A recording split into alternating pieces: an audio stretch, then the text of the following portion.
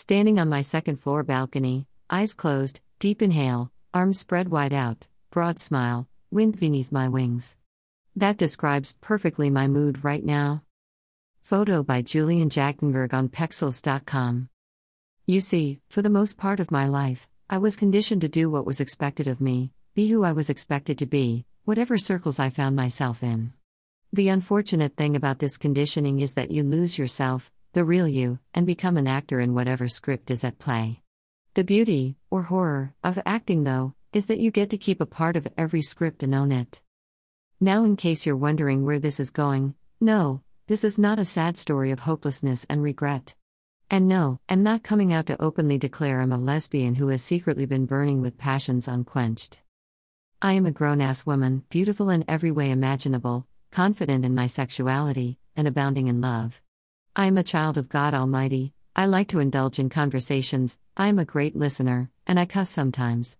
I am a crazy romantic, I believe in happily ever after and that dreams do come true. I say this now, but there was a time in my life when I didn't recognize myself at all.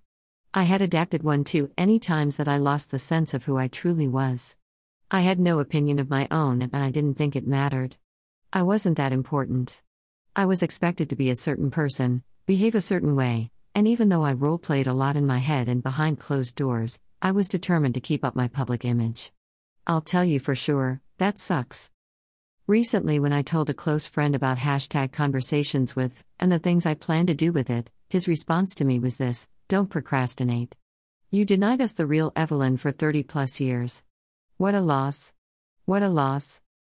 You know, when you let other people dictate how you should live your life, what you are allowed to say and not to say, how you should dress, who you should be friends with, and so on, then you defeat God's purpose for your life. There's a light inside each one of us that so badly wants to shine out. But we keep blocking it with shadows of limitation. It is our light, not our darkness, that most frightens us. Marianne Williamson. Whatever labels have been used to describe you, single, married, divorced, Christian, Muslim, Buddhist, female, male, gay, straight, queer, whatever it is, there is so much more inside of you than that label. Labels only put limitations on us. We were each created so uniquely with a wealth of resources inside of us that it will take eternity to be able to mine them all out. You are more than you think you are. You were created for more than you are offering. Free yourself from the bonds of limitation.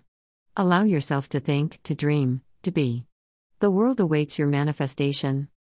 I choose to break free from the bonds of limitation.